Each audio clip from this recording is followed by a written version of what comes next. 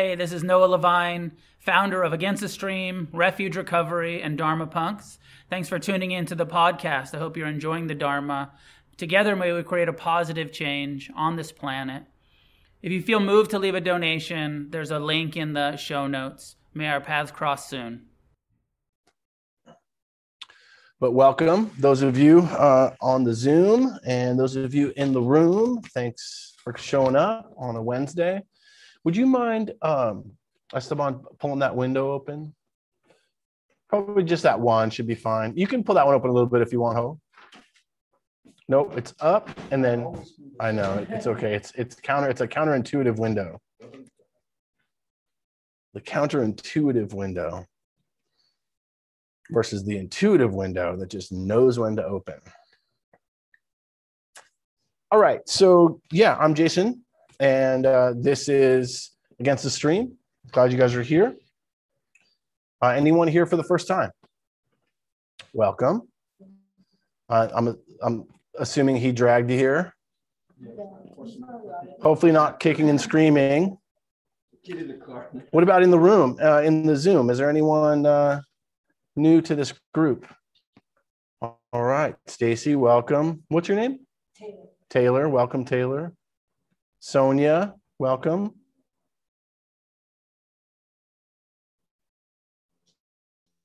Anyone else? All right, mostly it's the usual suspects. We're gonna do a little intro for a minute or two. So I'm gonna actually break you guys out in some groups, those of you in the Zoom, and then those of you in the room, just turn towards someone and just do, a little, hey, how you doing? Maybe what brought you here, what brings you here today, an insight you've had, something like that. All right.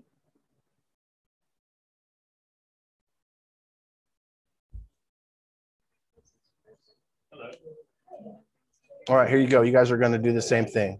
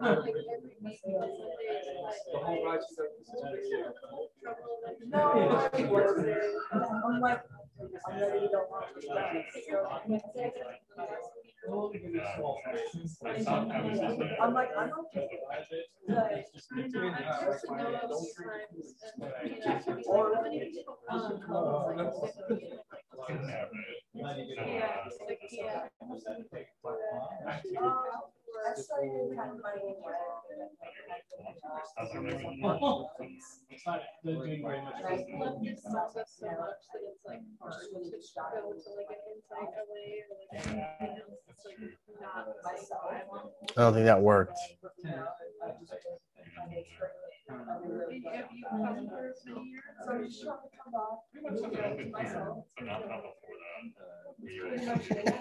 I don't think that worked, huh? We were all in one room. Yeah. Oops. I guess I could have just left you all in one room, huh, and let you guys check in. Sorry for doing that. I figured I'd screwed something up. My bad. One of these days, I will actually figure that out. But not today. All right.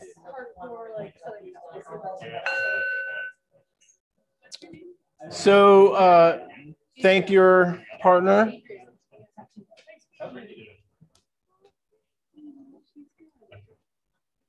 And apologize to those of you for not actually breaking you out and just putting you all in a room together to fight it out. All right, so we're going to meditate because that's what we tend to do here at Against the Stream, is literally go against the stream that's out there. This is actually a teaching from the Buddha, the title or the name of our meditation center, this idea of going against our conditioned mental habits, going against the status quo, going against the kind of go with the flow, stay delusional, and or anesthetized. And that going against is also part of, I think, the reason why we resonate with it, part of the kind of punk ethos that Noah and I grew up with. And this just idea of actually just challenging, what we think and what is maybe kind of accepted reality. Is that the real reality? It reminds me of that. It's really old now. The matrix of like the red pill or the blue pill. Which one will you take? Do you want to stay kind of stuck in the rat race of greed, hatred, and delusion, or expand to something real, which may not look as pretty at first, but then that's where freedom is found. And I'm going to expand on that a little bit today as I talk about the initial teaching of the Buddha, the first teaching of the Buddha, being the Four Noble Truths. So we'll look at some of that today and lay some groundwork. But first, let's meditate. So finding a posture that's workable, that's sustainable. If you want to sit on the ground, you can. If you want to pull a cushion off the rack, you can. If you want to just lay down, you can. You can do kind of whatever you want besides like fall asleep or leave. You can leave actually if you want to, but we request that you stay at least for a little while. Give it a good try. And so we're gonna, we'll sit for 30 minutes. So resting in a posture that's workable, that's sustainable, where you could feel relaxed and alert. It's a good idea to, make any subtle adjustments with your body that you feel like you need to in the beginning. Finding that posture that'll be sustainable. And in some way arriving here, this breath, this sitting, breathing body.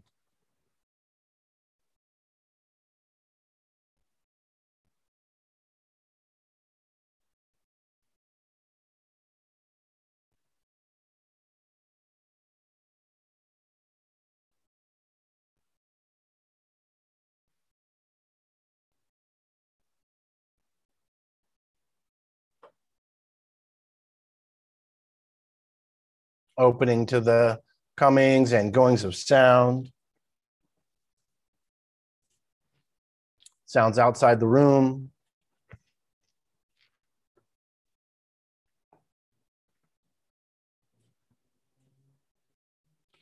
Sounds inside the room.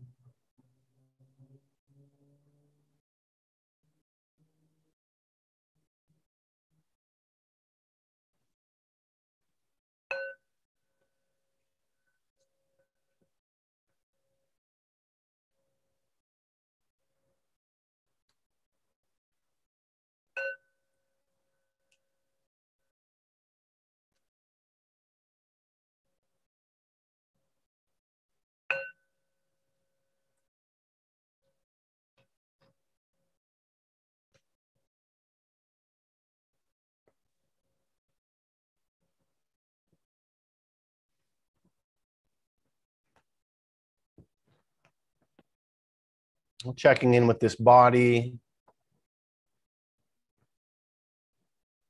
What are the different sensations that are present here?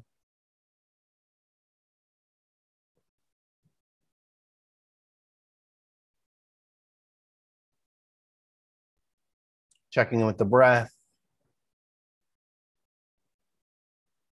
What's this breath like?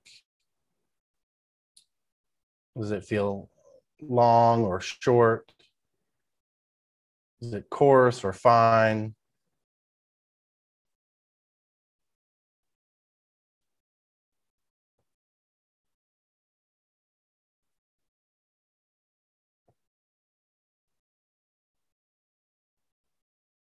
What's happening in the mind?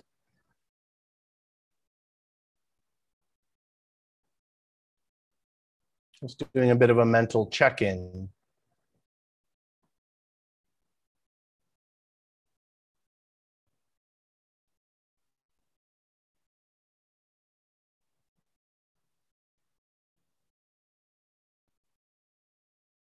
And then when you're ready, if you're ready, the invitation today is to actually utilize sound as the primary meditation object.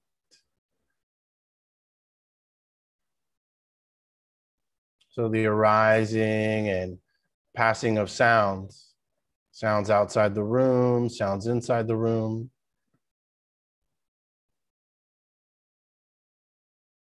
Of course, the breath is in the background, the sensations of the body in the background. But allowing sound and the arising and passing of sound to be the place of attention.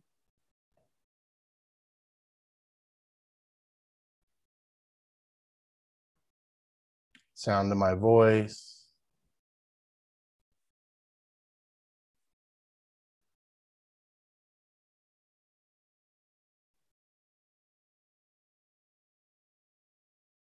Perhaps even the absence of sound.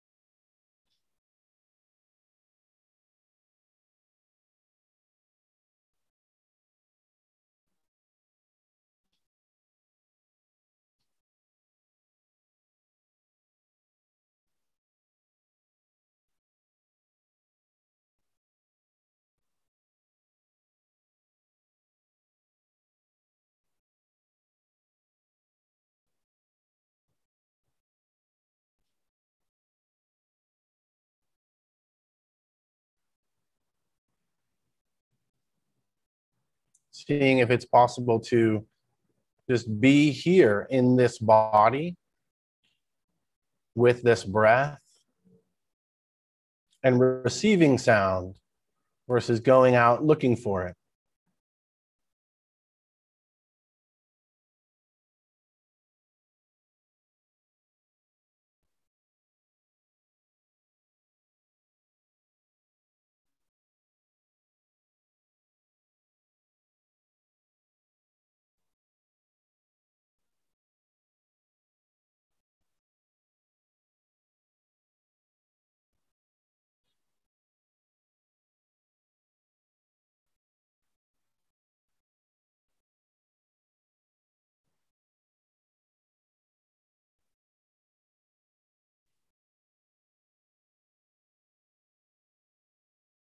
Of course, the mind may come up with stories.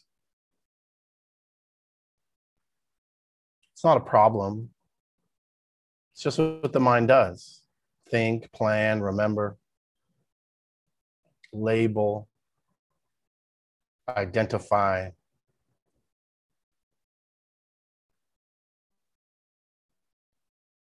Whenever you recognize the attention has wandered off the primary object of sound, just acknowledging where it's gone.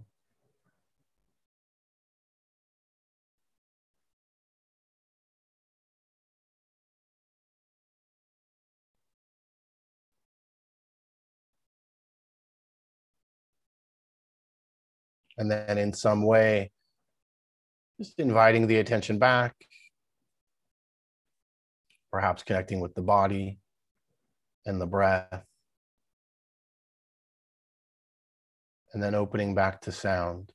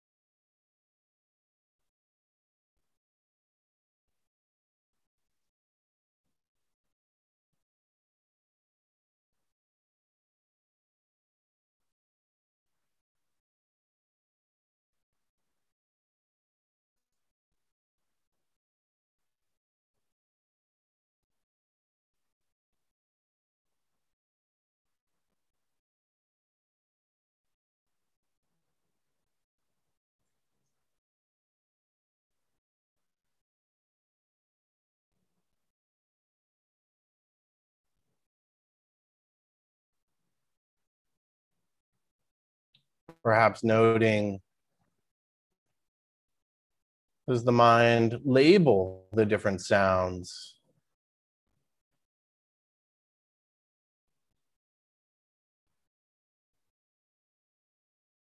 Does it name it, identify it?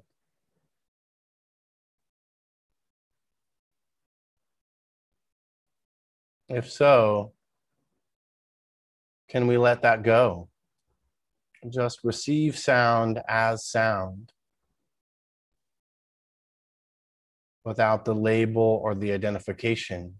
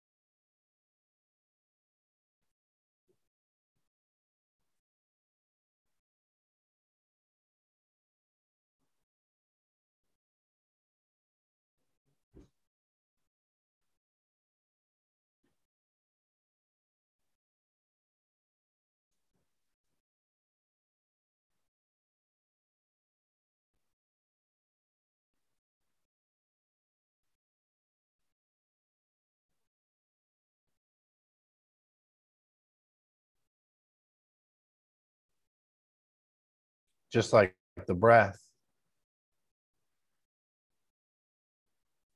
sound is constantly changing, constantly moving. Even in the absence of sound or gross sounds, there are subtle sounds.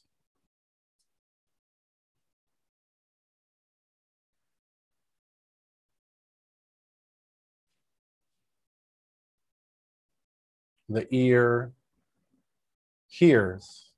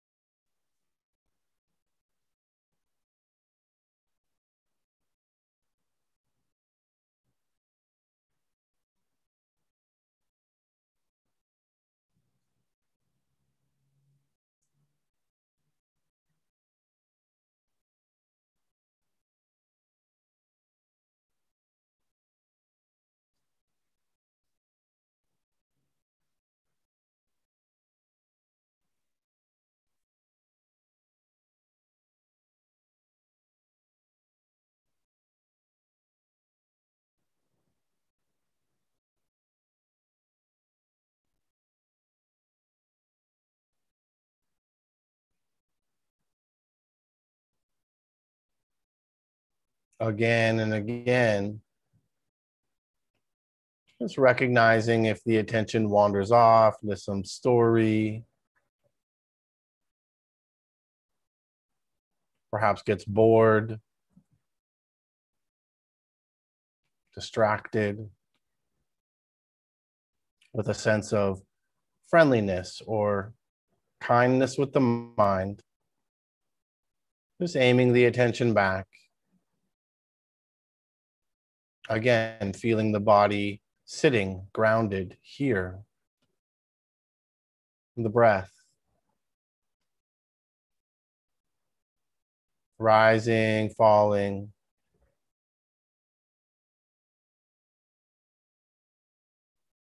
And then rest the attention back onto the sound.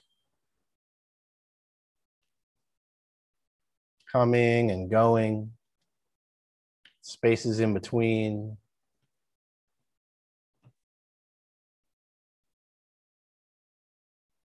Without labels, without the need to identify.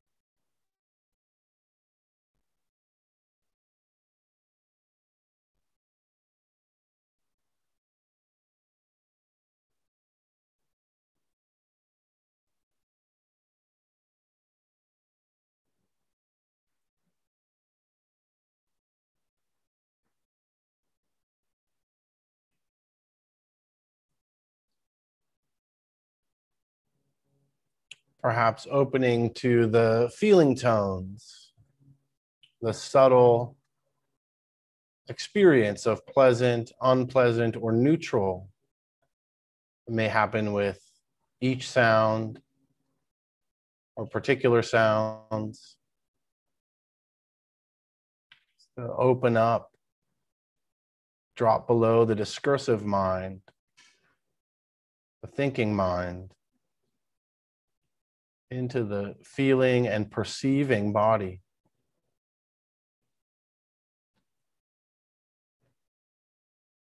Pleasant, unpleasant, neutral.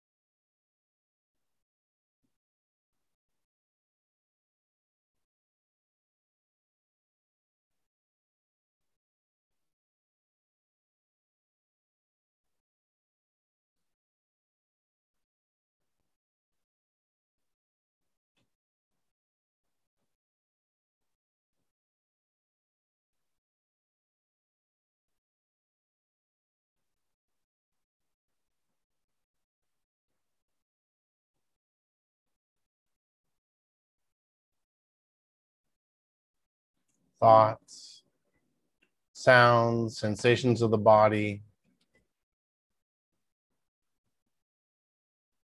all part of meditation, part of mindfulness. Nothing is left out.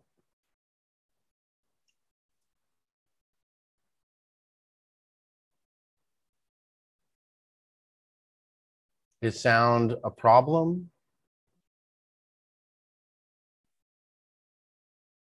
When it's pleasant?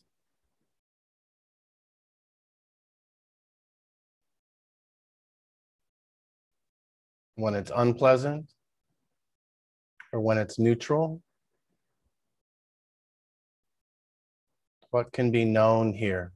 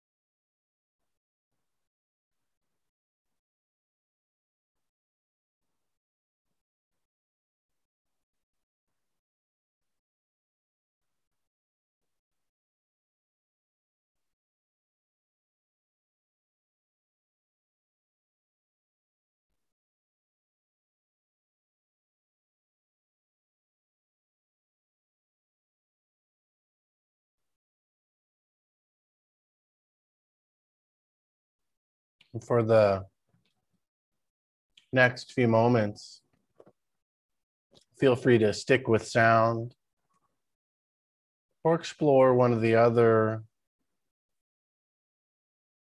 meditation objects, breath, or sweeping or scanning through the body, awareness of the body sitting, the rise and fall of the breath.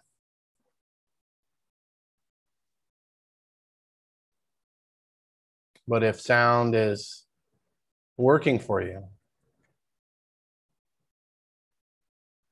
stay with that.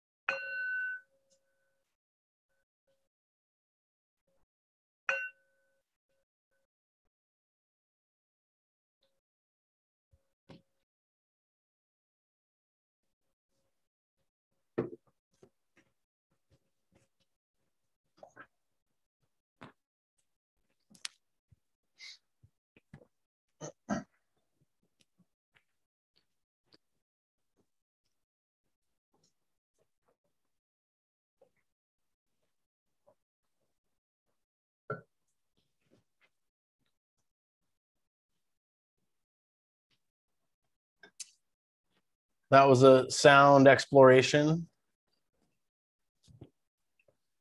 I just kind of feel like we give a little too much emphasis to the breath all the time. And I think a few weeks ago, I was talking about like my nose and how I had an obstructed nasal passage. And then I was on this long retreat and then I couldn't breathe out of my nose. And all of a sudden I thought I could never meditate again. And then I switched to sound, which was something that was just kind of in the background prior. And so I was describing that experience and I thought, yeah, let's do something different today. I always kind of, focus on the same thing. Not really, but it might feel that way. So what was that like? I would open up for just reflections. Was that helpful? Was it new? Was it challenging? Was it hard? Those in the room or in the Zoom? Anyone wants to give her a little reflection at all? Or any question about meditation or the meditation practice?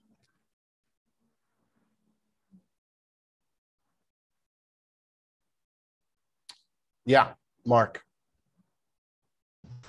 Yeah, thanks, Jason. I really enjoyed that. There was a lot of sounds going on in my house that sometimes when I'm meditating, they're kind of a distraction. But this time, paying more attention to them in a positive way was nice. The sound of the air conditioner was real relaxing when it kicked on, and just certain things, identifying what the sounds were. It was nice, very relaxing, but it also kept me pretty attentive and not dozing off, Mm-hmm. So I really enjoyed it. Thank you. Right. Thank you. Yeah, Tori.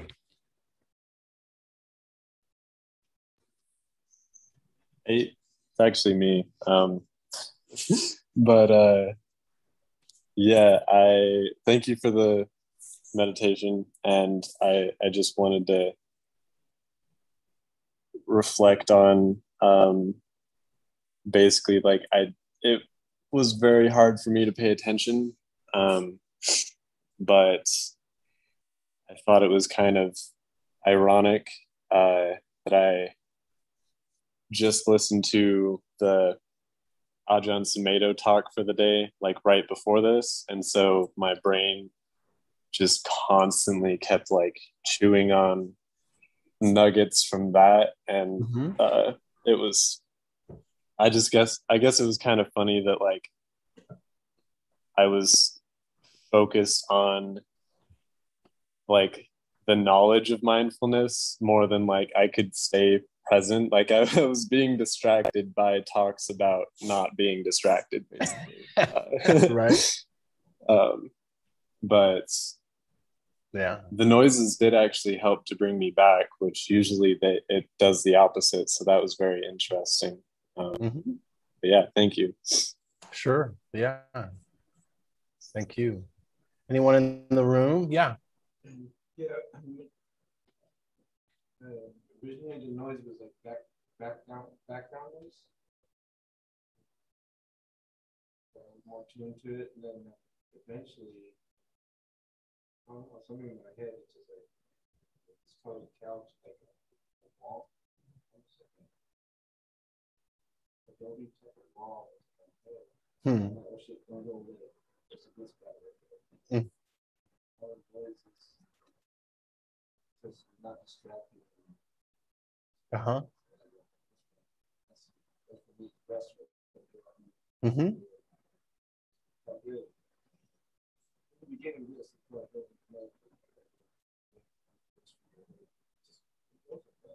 Yeah, so they just, once you open to it, instead of making it a problem, they just kind of fade, right? Like that. Is that what?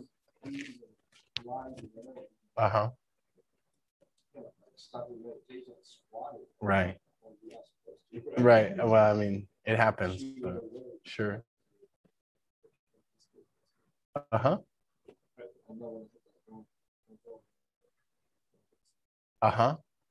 Yeah. Great. Thanks for sharing that. Yeah. Okay, Mike.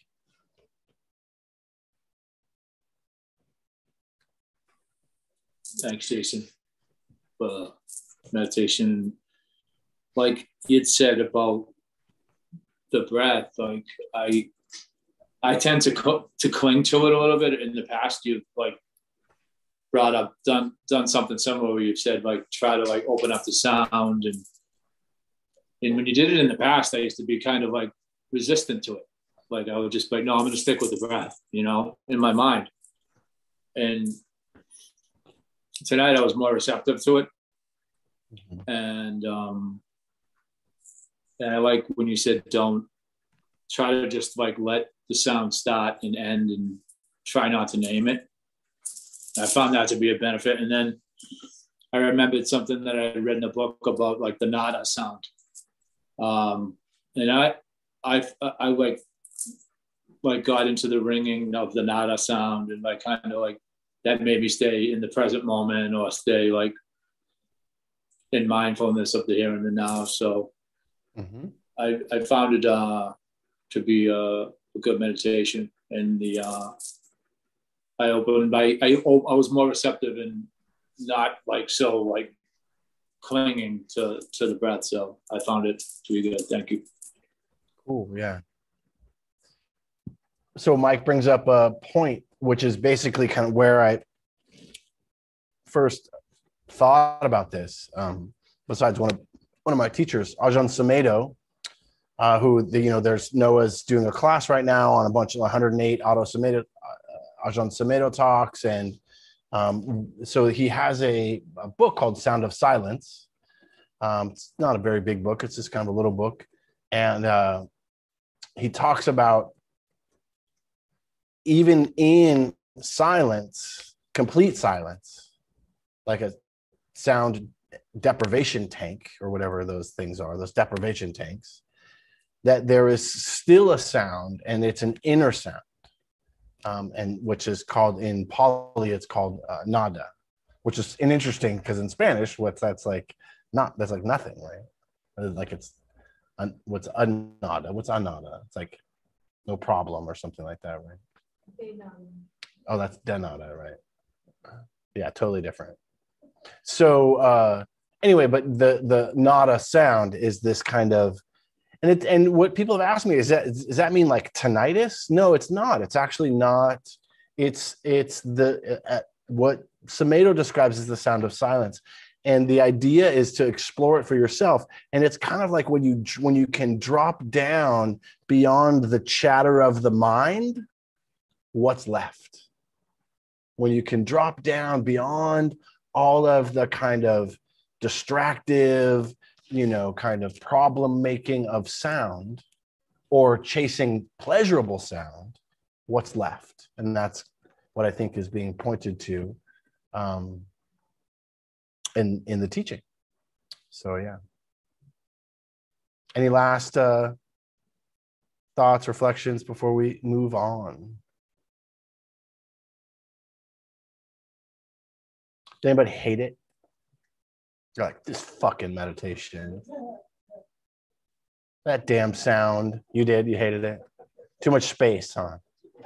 Uh-huh. Yeah. The thing about the breath, right, is, and some people, everyone has a problem with something, you know what I mean, right? Especially when it comes to meditation. Nothing like figuring out how critical, how judgmental, how distracted, how out of fucking control your mind is.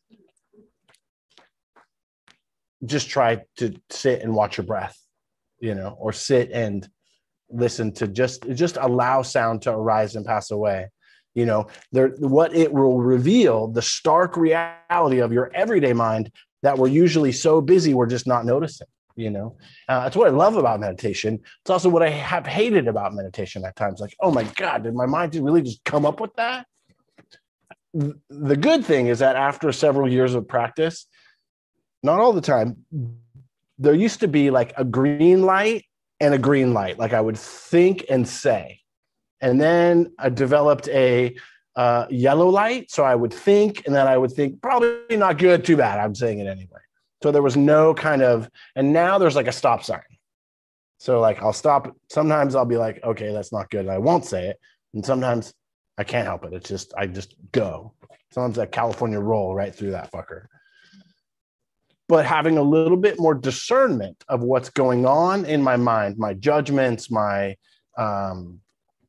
commentary, and how it affects me.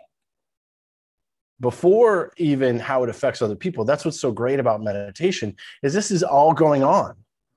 And it's going on sometimes even while we're sleeping, like all throughout the day. This is why sometimes people talk about, I have a really hard time getting to sleep. I've been distracting myself with all kinds of busy shit I've been doing all day long, or pleasurable stuff, or, you know, and then I lay down to go to sleep and my mind just tries to catch up. Does anyone else experience that? Right. So this learning to shift attention away from the mind and towards either the breath or sound or the body can be really helpful. It's not a distraction, actually, but it's a way to de-emphasize the thinking mind. You know, there when I was at Wat Pananachat, which is the Ajahn Chah. Ajahn Chah is the Thai meditation master in northern Thailand who has been dead for many years, but this is our lineage, the Thai forest lineage. And so I was at his Western monastery, in other words, his monastery for Western or English-speaking people. And I'm walking down this, forested path in this monastery in northeast Thailand, all, with cicadas and, iguanas and all kinds of shit going on, right? And I'm like all meditative. And there's this sign, and what he would do and what others would do is post signs of Ajahn teachings on trees, just randomly around the property. And there was this sign, and it said, is sound bothering you, or are you bothering sound? Cha. And I was like, what is that? I don't bother sound. And then at some point later on, and I was meditating and I was in my little hut. And, when I first got there, the first night or the second night, I was like, oh, the cicadas, oh, they're so rhythmic and they're so beautiful. And then like by the fifth night, I was like, those fucking cicadas won't shut up. They're like, meh, like all night long. It's like, it changed. But what changed? Not the cicadas, my perception of the cicadas. And then a couple of days later, it went back to, like you were saying, they just kind of faded into the background, kind of like the way traffic does maybe sometimes. Sometimes traffic can be really, people talk about it here all the time. Oh, that traffic, I'd be able to meditate if it wasn't for that Harley starting up, And then there's other days where it's like, oh, like I didn't even notice. So that is my interpretation of what Ajahn Chah's sign meant.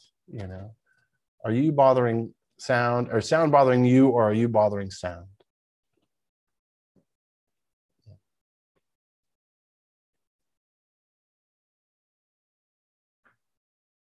So what I wanted to talk about, and kind of leading into, it's all related, right? The first official teaching of Siddhartha Gautama after he became the Buddha is the teaching that he gave called setting the wheel of the Dharma in motion. And he gave it to his homies. So he was kind of close to getting enlightened, right? He was like pretty close. He was having some deep meditative yogic experiences, right? And he was like down to, they were into this like extreme, like mortification and kind of a masochistic, trying to de-emphasize the body was what they were going for. Like I'm not this body. And they would, so they would like eat, like like the way you still see kind of Hindi kind of yogis kind of do, like in India. Definitely this was big in like the late 80s and early 90s, where they would like do this mortification of like doing really crazy yogic postures, or fitting themselves into boxes, or not eating for periods of time, or just doing these things that were all about kind of pushing their limits. Yoga is still very much that way, I think, even in the gym yoga mentality, about pushing your limits, which can be useful. But to the extreme, there was from the Buddha's time, he was not reaching the goal. So he decided to break off from the practice. And he wasn't like, you guys are wrong. He was just like, I'm going to go over here and do this.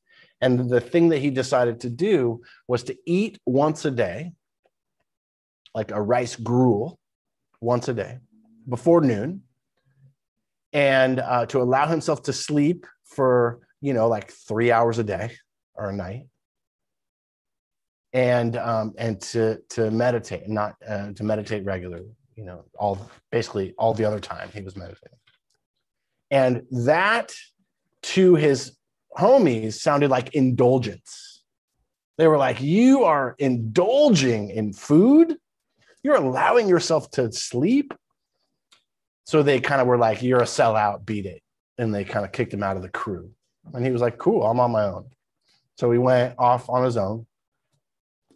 And he had started to gain, the other part of this is that he was extremely emaciated to such a degree that you could see his throat, the back of his throat. You could see his ribs and his spine. So he had been doing this for a while, and he was like, yeah, this isn't the way, like I'm going to die. His skin was gray, So he started to nourish his body. He was like, yeah, this isn't the way. And then this is where he began to kind of discover what he then called the middle path. Right? The middle path is the middle way between extreme mortification and extreme indulgence. Right?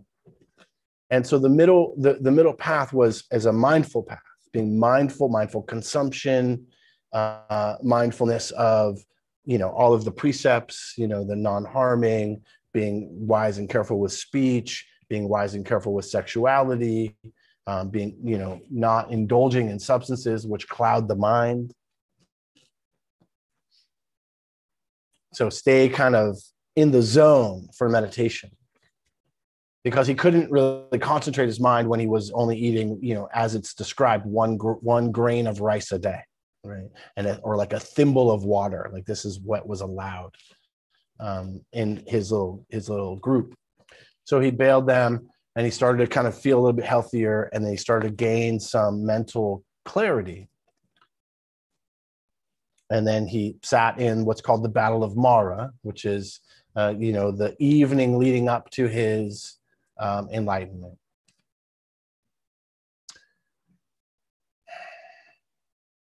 So the Battle of Mara is something that we all face every time we meditate. Sometimes when we're not even meditating, right before we go to sleep.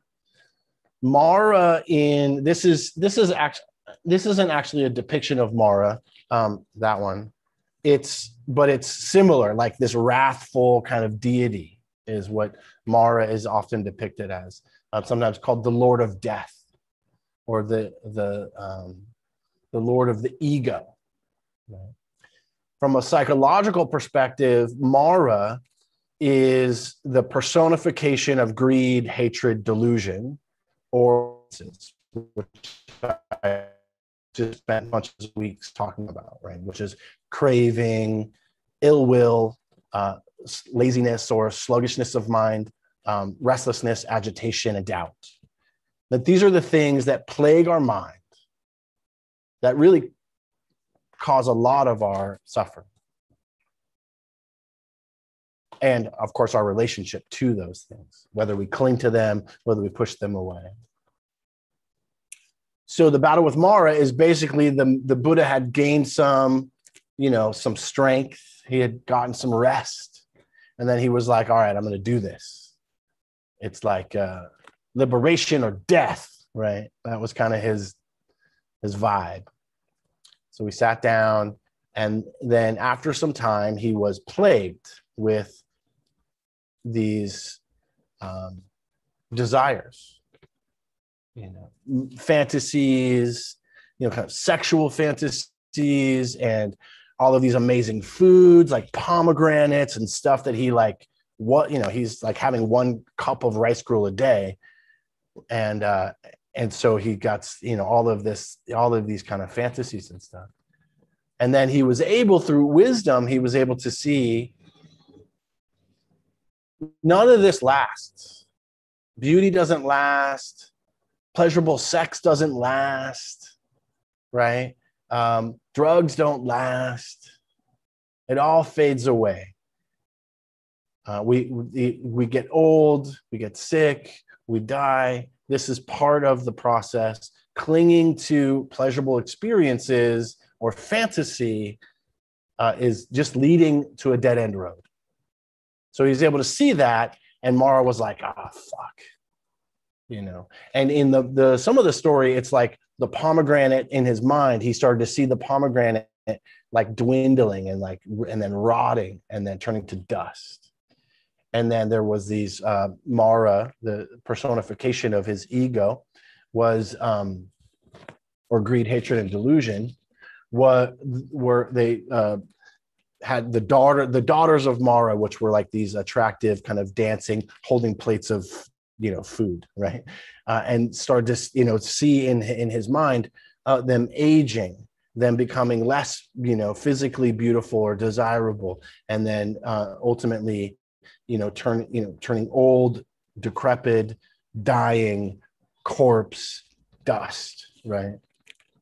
And then that was a liberating moment. Oh, this clinging to fantasy it's never going to last. The idea of perfection is impossible to achieve. So then Mara was pissed. So then what did Mara do? Sent like wrath, all of these kind of, they're called the demons of Mara. And the demons of Mara they're depicted as like the arrows and spears of greed, of hatred and ill will and resentment and fear and spite and all of the envy, all of these kind of mental states that we get into, right? Spears and daggers and arrows. And what the Buddha in his, clarity started to see that, that just feeds, it's not going to get him to his goal. And it just feeds, like hatred with hatred, right? So he developed compassion. So he was like, I see the suffering in ill will. I see the suffering in resentment. I see the suffering in anger.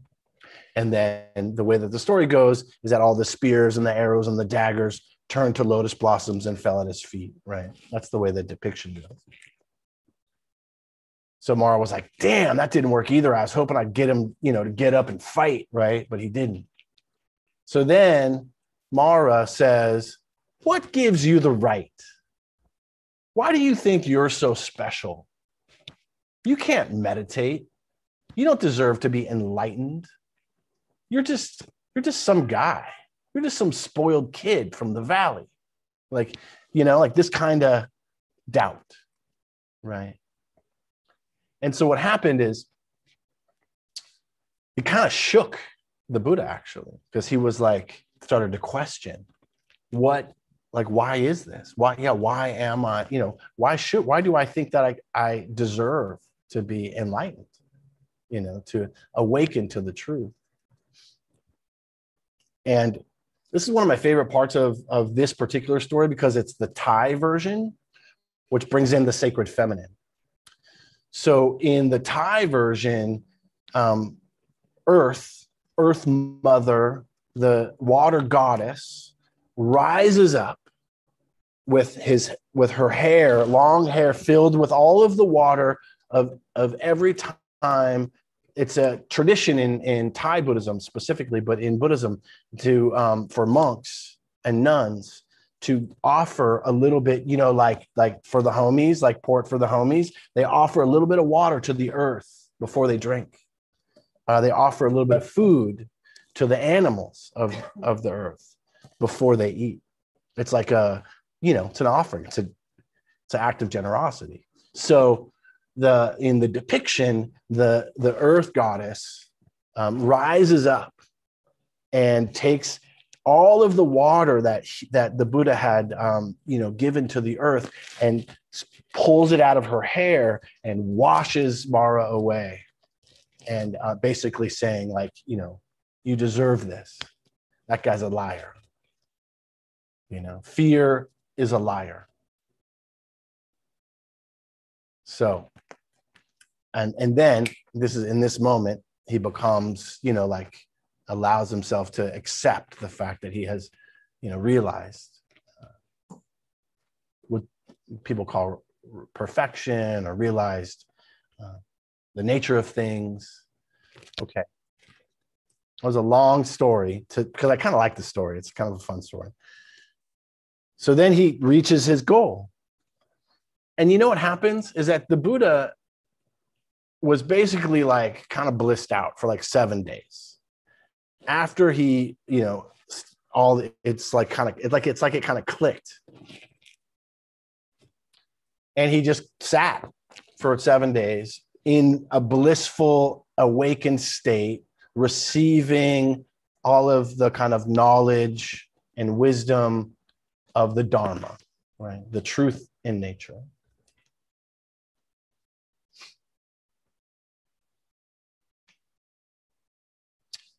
I got a little distracted. But so what happened is that then eventually he was like, okay, how am I going to tell people about this? He's like, people aren't going to get it. This is going against the stream. This is hard. This was difficult. I almost died. Right? He said,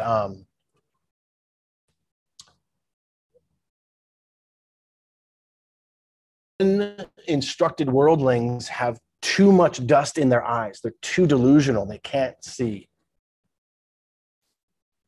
They can't see clearly. They won't awaken to the Dharma. Okay. And then he remembers his homies. And he was like, well, they were close. So maybe they'll get it. If they'll listen to me, they'll get it. So this is a teaching from the Buddha in the Four Noble Truths. The Buddha said, so this is kind of like after he's went to his friends and he's talking about what the Four Noble Truths are. And I discovered that profound truth, so difficult to perceive, difficult to understand, tranquilizing and sublime, which is not to be gained by mere reasoning and is visible only to the wise. The world, however, is given to pleasure, delighted with pleasure, enchanted with pleasure. Truly, such beings will hardly understand the law of conditionality, the dependent origination of everything. Yet there are beings whose eyes are only a little covered with dust, and they will understand the truth. So this is his inspiration. He's like, okay, my homies, they can get it. They're pretty close, So he went and he gave, he walked for 3 days, actually. He walked for 3 days. And the way the story goes, his first Dharma talk was he was walking to his homies and he recognized that there were some travelers on the road and they saw him and he was kind of glowing, or he was like, looked angelic in some way. Oftentimes the Buddha is depicted as kind of like having this kind of aura around him. If you think about someone who has purified their mind, I don't know if you've ever been in presence of monks or nuns, especially people who have really done a lot of inner work, self-realization. But there's something about their energy that kind of shifts. And I've seen this in monks and nuns that I've sat with and practiced with. And it's pretty noticeable. And so imagine, so that's like, maybe a sliver of what the Buddha had experienced. And so this kind of glowy aura, whatever, dude was kind of on the bliss, right? And then he's walking, and these these three travelers see him, and they're like, what's up with this guy? And they said, and they stopped him and they said, are you an angel? Like, are you a deva? And he was like, no. He was like, are you a god? Because, Hinduism at the time, and in the time of India, and still to this day, many gods and they're like deities, right? Kind of personifications, similar to kind of Greek mythology, which is strange. It's strange and similar time frame too, actually. But this idea of like manifestations, physical manifestations of these gods. And so they were like, are you like a demigod? Like, what's going on with you?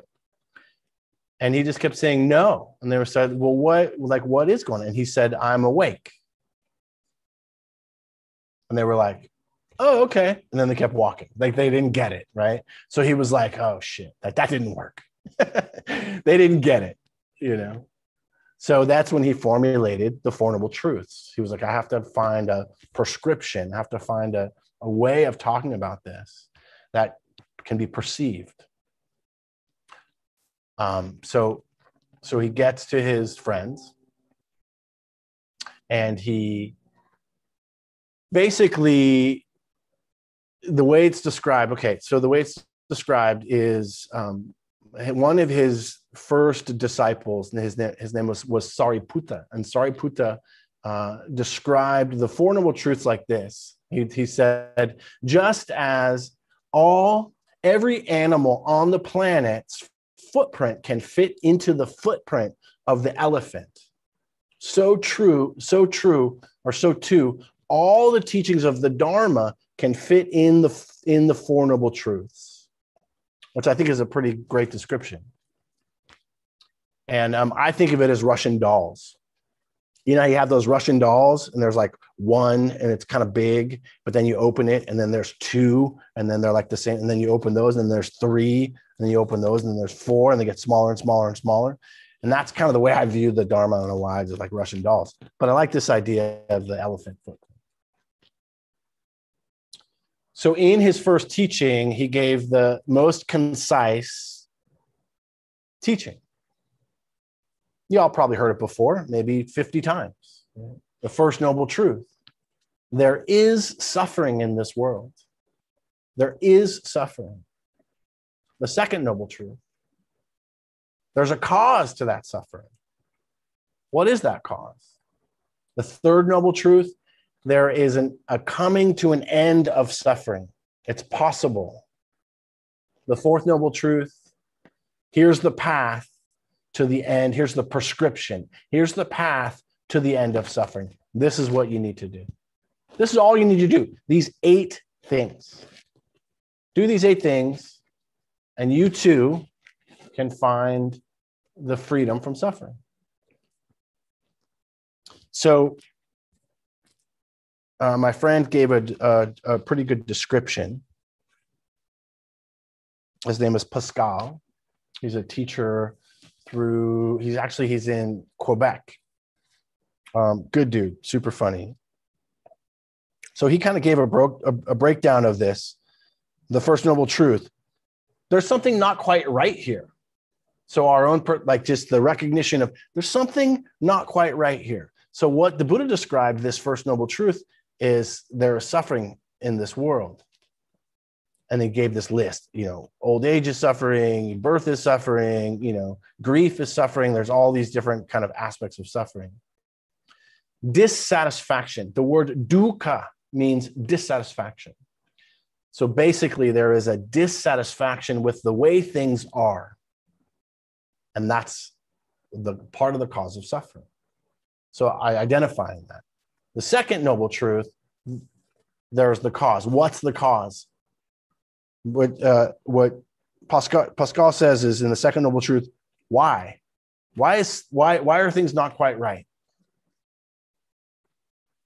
Selfish, self-centered craving, otherwise known as tanha, which I'll break down a little bit more next week. Tanha, the direct translation of tanha means the unquenchable thirst.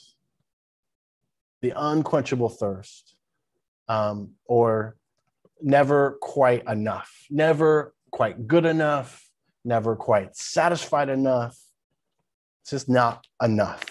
Okay. The cause of suffering, mostly having to do with selfish, self-centered craving. So the third noble truth, there must be another way. There must be another way. Because this whole kind of, there's something not quite right here, dissatisfaction, selfish, self-centered craving isn't really working out. So there must be another way. And then the fourth noble truth is a different way. This is a different way. Another way that I like to describe it, and the way it's been commonly described, seeing the Buddha as the first psychiatrist, the first doctor, the first psychoanalyst, right? Thinking about the Buddha in a more of a medical way, more of a because really what was he trying to do, which was help free our minds from the causes of suffering. In my mental health field, that's what I try to do with every person I work with, right? That's what I've been trying to do with myself. That's what hopefully doctors try to do. Hopefully psychiatrists are trying to do. First noble truth.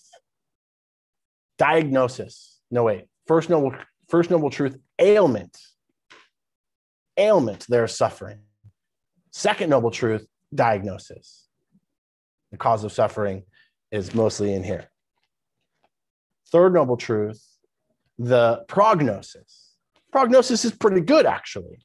If you have less dust in your eyes, you're sitting in this room, you're on Zoom, you're learning to meditate, you're following precepts, you're on the way. Good for you. Prognosis is good. We can free ourselves from suffering. The fourth noble truth, the prescription. Right? What is the prescription? I mean, I'm not going to get into all of it, but there's basically sila, right? Sila is the kind of right actions, the ways of not causing more harm or suffering for ourselves, and learning how to, and this is, I think, a hard one, not spill out our suffering onto everyone else. Have you ever noticed, you ever had someone spill their suffering onto you? Like, whoops, sorry, I just dumped all over you, right? Spilling their suffering out. Or, that happens, I think, when people drive or when people get angry and then they just spill their suffering out on somebody. A parent will spill their suffering out on their kids. Right? This happens. A relationship. Right? It happens. So sila helps us to either contain our suffering so we can actually deal with it and not just try to distract or spill it out all over the place. So then there's samadhi, which is this meditative, concentrated kind of awareness that we're developing, like all the meditations. One of the words in Pali for meditation is bhavana. And bhavana means like technique, like meditative technique. And there's a whole group of bhavana, right? And so that's the different, that's, the sound meditation, the body meditation, the loving kindness, compassion, concentration, all of it, heart practices, all the different things. And then panya. Panya means wisdom. Right? So through not spilling out our suffering and addressing our own suffering, right? And then developing a mind that is less attached, then we are giving rise to the wisdom that's within us, basically. The wisdom of the Dharma is what the Buddha described. And so I'm not going to break all of the Eightfold Path down tonight, but I will look at the second Noble Truth. I'll go through the Four Noble Truths for the next few weeks. And so, yeah. So next week I'll talk about selfish and self-centered craving, or the cause of suffering. So if you want to come check it out, please do. Okay, questions. We've got a few minutes for a couple questions, reflections.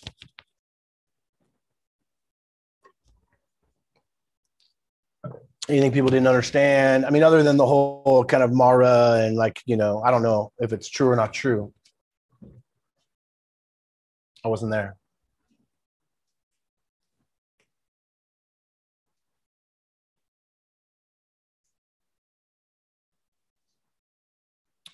Clear? Thoughts, questions, reflections?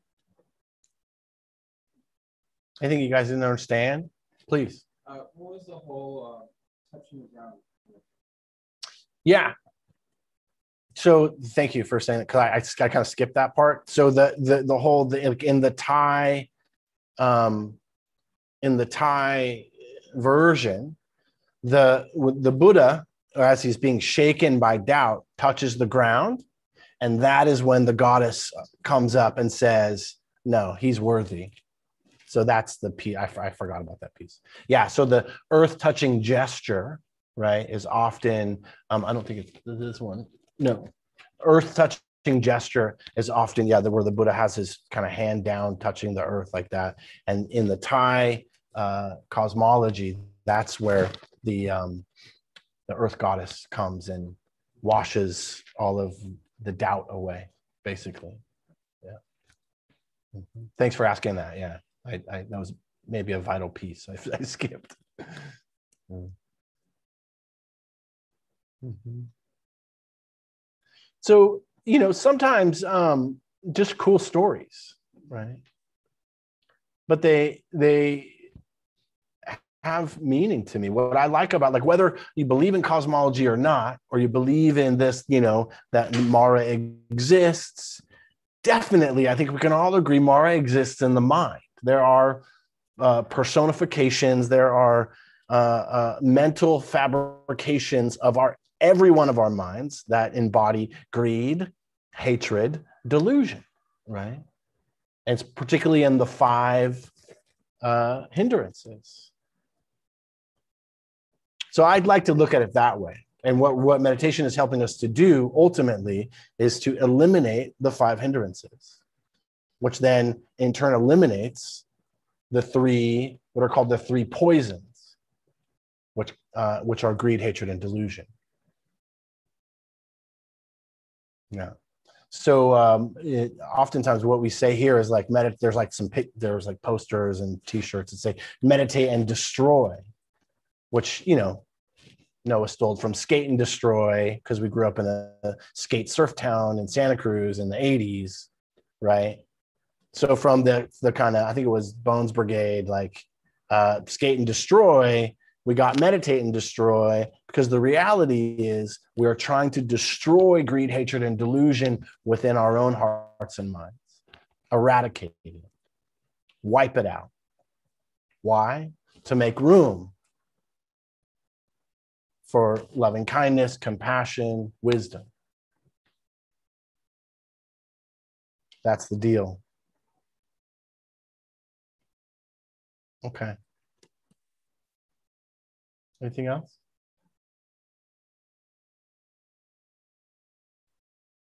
Thanks for showing up, all y'all. Come back next week for the next episode. Of course, this center is run completely on the donation of those who attend. We pay about $3,500 a month for to have this space. And there is a bowl for those of you who are here and have cash. It's a $15 suggested donation. Also, there's a Venmo. You can Venmo just below.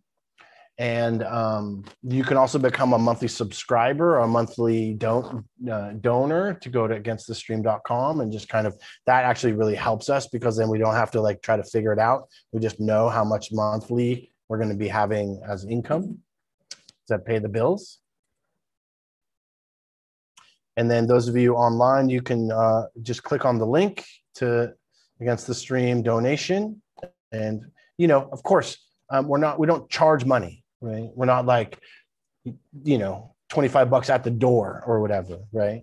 There's not a door fee, because that doesn't align with our practice, We live, and this place will only continue to exist as long as people are generous. If people aren't generous, it'll disappear. So that it's up to everyone who attends. Yeah. Right. So thank you so much for your time and attention, and also to know that we donate, right? We give all of the goodness of this practice, all of the goodness, of our practice and our intention to all beings. We dedicate to all beings everywhere. May all beings be free from suffering. May all beings awaken to their true nature. May we all be free. Thank you so much. Thanks for tuning in to the podcast. This is Noah Levine, founder of Against the Stream and Refuge Recovery. If you feel moved to leave a donation, there's a link in the show notes.